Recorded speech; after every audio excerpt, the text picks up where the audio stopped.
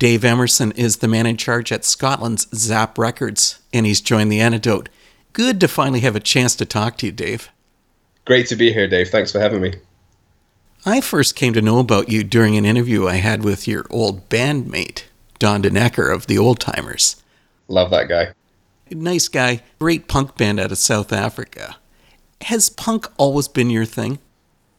Not always, but for a very long time. I grew up in a house that was like really musical, like there was always kind of music on. My parents listened to, I had a really eclectic taste in music, like all sorts of different stuff. So I kind of grew up listening to lots of different stuff, and, we listened to what was on the radio quite a lot as well. But I always had like a longing for some form of music that I hadn't come across yet. It sounds really strange, but basically when I was 16, I discovered punk and realized that this was the music that I'd been searching for, basically. And it stuck with me ever since. You should explain about the Old Timers. You guys had the craziest band setup. Yeah, I think it's one of those cases of, kind of make, do, and mend. There wasn't anybody in the town that I lived in that was really into punk or anything even remotely, hard music, shall we say. So I was introduced to Don through a mutual friend who lived in Cape Town, and actually was able to kind of go to Port Elizabeth and visit him and his family. We both just absolutely loved punk, and, specifically kind of the JCHC movement and Christian punk. And he started to send me these demos. And I was like, man, this is pretty good.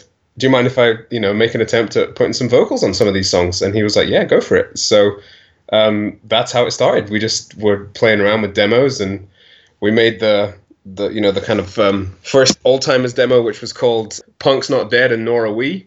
And then Thumper Punk Records picked it up somehow. A friend of a friend of a friend gave it to Dave Aaron. And before you know it, we've been offered to make a full-length album. And we lived 12 hours away from each other. So he would just demo all the songs and then send them to me, and I would record my vocals to them. And then we would send all the raw tracks over to Seth Idle in wherever he is, Boise. And he would do all the mixing for us there. So that's insane. All over the world. So basically, if programs like Dropbox didn't exist, we wouldn't have been able to do the Old Timers, because we were all kind of putting our different WAV files in there, and then Seth would get them from there and mix them. And yeah. You were in South Africa for quite a while, but then moved back to Glasgow. That must have been a huge cultural switch. Yeah, it was pretty intense both ways, to be honest. It was really intense moving to South Africa. Obviously very, very different culturally. I think the thing with South Africa is it's not just one culture to get used to. There are, multiple cultures existing alongside each other that you had to kind of try and get your head around. All of them completely different to what you're used to. So that took a while to switch over to. And we were always the outsiders, that's just kind of the nature of it. But that was kind of a cool place to be, because it gave you the kind of liberty to be the weird outsider who made silly cultural mistakes, and people kind of forgave you for them. So you could kind of be the outsider guy who could kind of bring different perspectives and stuff. So that was cool. So yeah, we were there for 6 years, and that was an excellent time. And then we moved back, and that was also a huge cultural shift for us, because obviously we had gotten used to some of the things that were normal in South Africa, and obviously in the 6 years we'd been away, things had changed here quite a lot. So you're kind of coming back and you're having to kind of figure everything out and how things work again. So yeah, it was intense, but it was great. It's a wonderful experience, and I'm glad that God gave us that. Nice. The reason I asked earlier about your music roots is that ZAP Records breaks the trend of most independent labels. It doesn't focus on any one genre. With your background, though, I would have thought that you'd be including only punk bands. Yeah, I think how that happened was I kind of dabbled with ZAP Records years ago, I don't know, 2003-ish. But it was just, something that never really took off. And when I thought about kind of really rebooting it and starting again, it was kind of early 2015, and it was really just out of a desire to help people who I was friends with, who I knew had really good music, but they didn't know how to get their music out there. And like through being in the old timers, I'd gained quite a lot of experience about, how kind of the internet based kind of world of music now kind of works, net labels and that kind of thing, and digital distribution through things like iTunes and Amazon and, Spotify and things like that. And I just had a desire to help some of my friends to get their music out. The people that I had that were friends that were making really good music, they weren't making punk. They were making kind of folk and indie and garage punk and stuff. And, so I just kind of started it to help people that I knew that were making good music. So I didn't want to be too, focused on one genre at that point in time. And that's just kind of the way it has continued to be. I suppose the only way I've really got of describing ZAP is that a large number of the artists are really on the fringe of the music scene. Yeah, it's pretty strange stuff, most of it. And I think that's probably just born out of the fact that I like things that are weird and wonderful, and that draws me to kind of other people who like things that are weird and wonderful, and because that's what they like, that's the kind of music they make.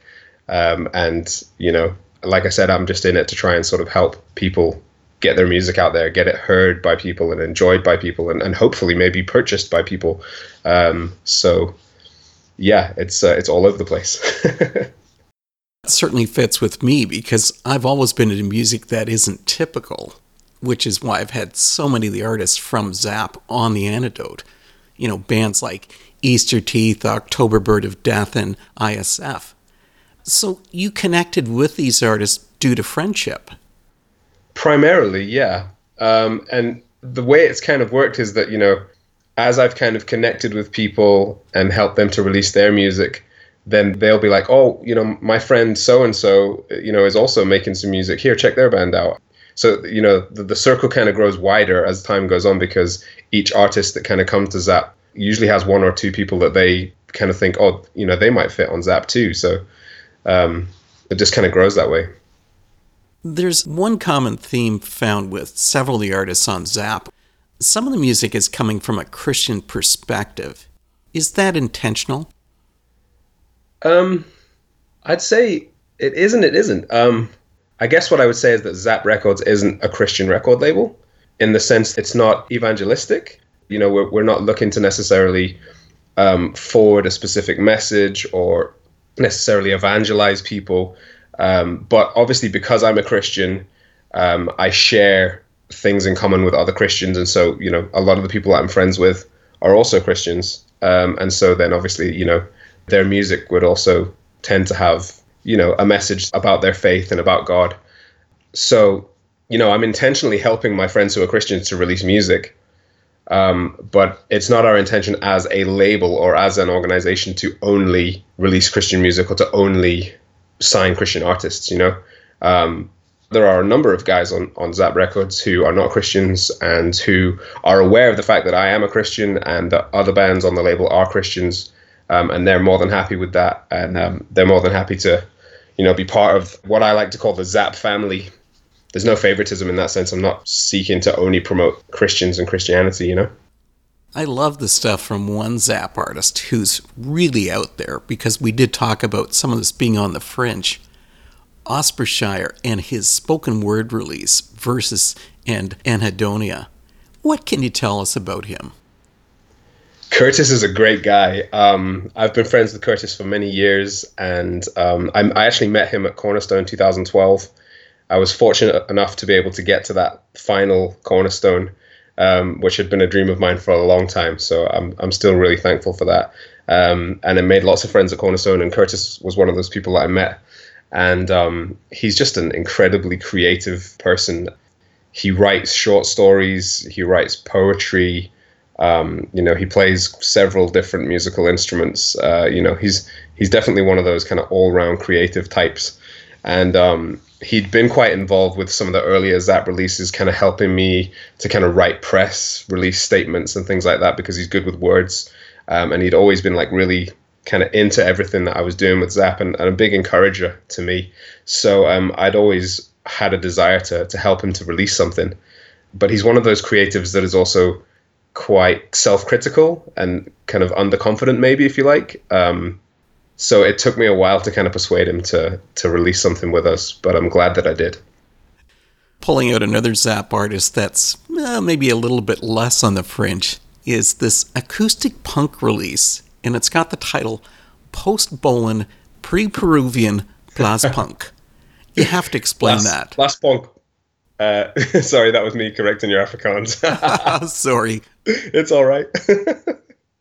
Yeah, my pronunciation of Afrikaans isn't great, but Method and Technique is the artist name. Where are they coming from with this music? It's unusual. It is. I think it's one of the most punk rock things I've ever heard, as far as I'm concerned. Like, Willem Samuel, who is also Skrialin, he told me about Joe and the music that Joe was making. He was like, man, you got to check this out. It's so good. So, Method and Technique is one of those classic examples of how someone that was on ZAP kind of introduced me to a friend of theirs, and we ended up releasing their music as well. Where is it coming from? I don't know. His mind is obviously an incredible place. To me, it just has all the classic earmarks of just punk rock. It's like it's the best parts of like early NoFX. It's got stuff that reminds me of like hardcore punk, like Bad Brains even. It's just one man with his guitar kind of screaming at the world, and I love it. There's something that you haven't admitted yet, is that you also help out by adding your vocals on some of the releases, like Dystopian Futures. Yeah. Running ZAP Records obviously puts me in a privileged position of being able to release my own music as well, without too much hassle. So I take that opportunity shamelessly. I had the privilege of being able to help out with the last couple of Old Timers releases before we went on hiatus. Dave Aaron was gracious enough to let me do a co-release with him on those two releases. And Dystopian Futures is my kind of current project that I'm working on. And yeah, ZAP Records makes it real nice and easy for me to be able to get my music out there. You do sort of have the inside track. Yeah, like I said, I'm shamelessly taking it. This makes me wonder if there's ever been a time when you've met with an artist whose music was just so out of the norm that you couldn't see how it would work. Wow, that's a great question, Dave.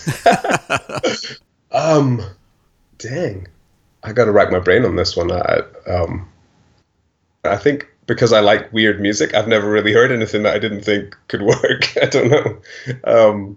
I can't really think of an example. No, sorry, dude. I'm drawing a blank on that one.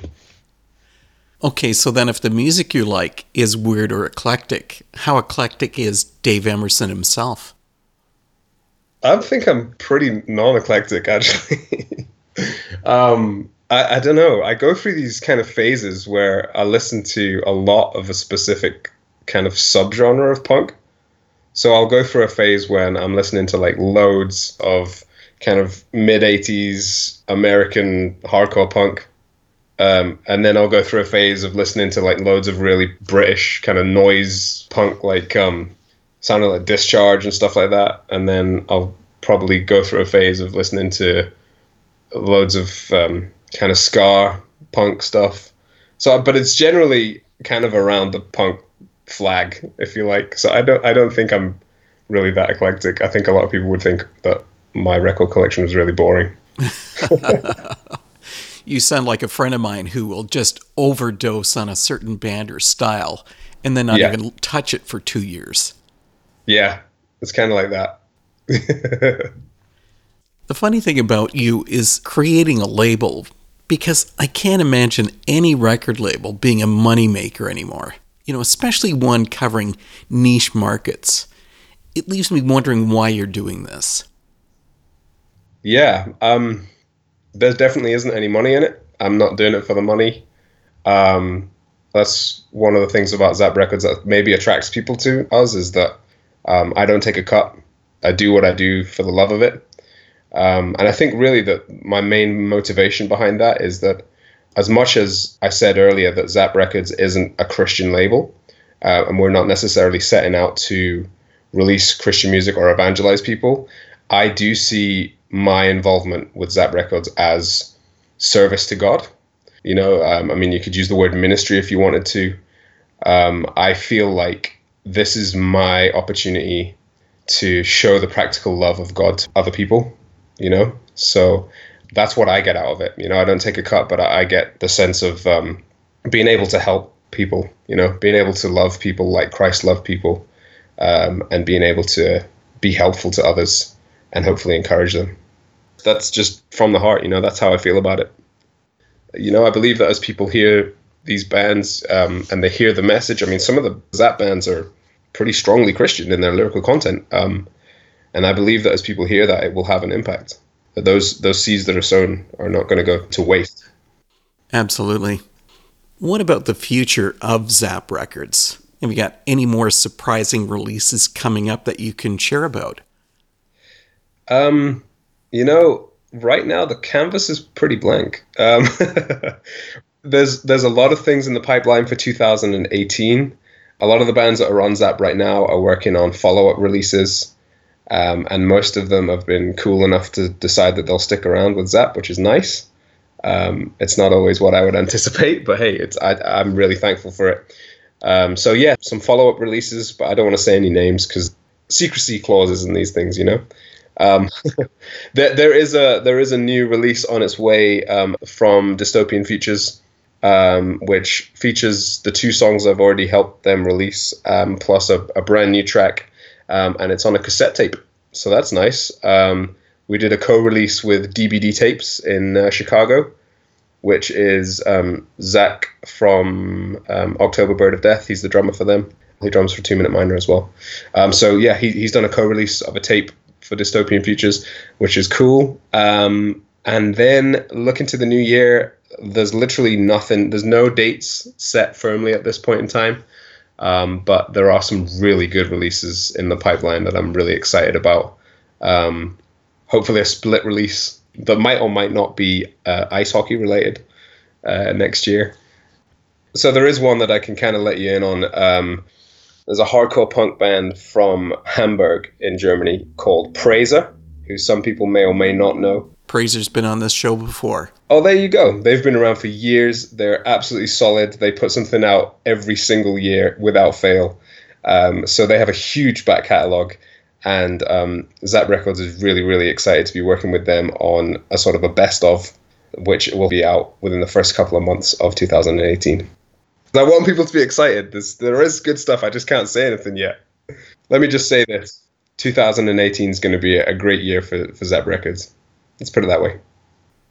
Dave, this has been really cool having a chance to talk. Thanks for coming, and best of luck with ZAP. Thanks very much, Dave. I've really enjoyed chatting to you.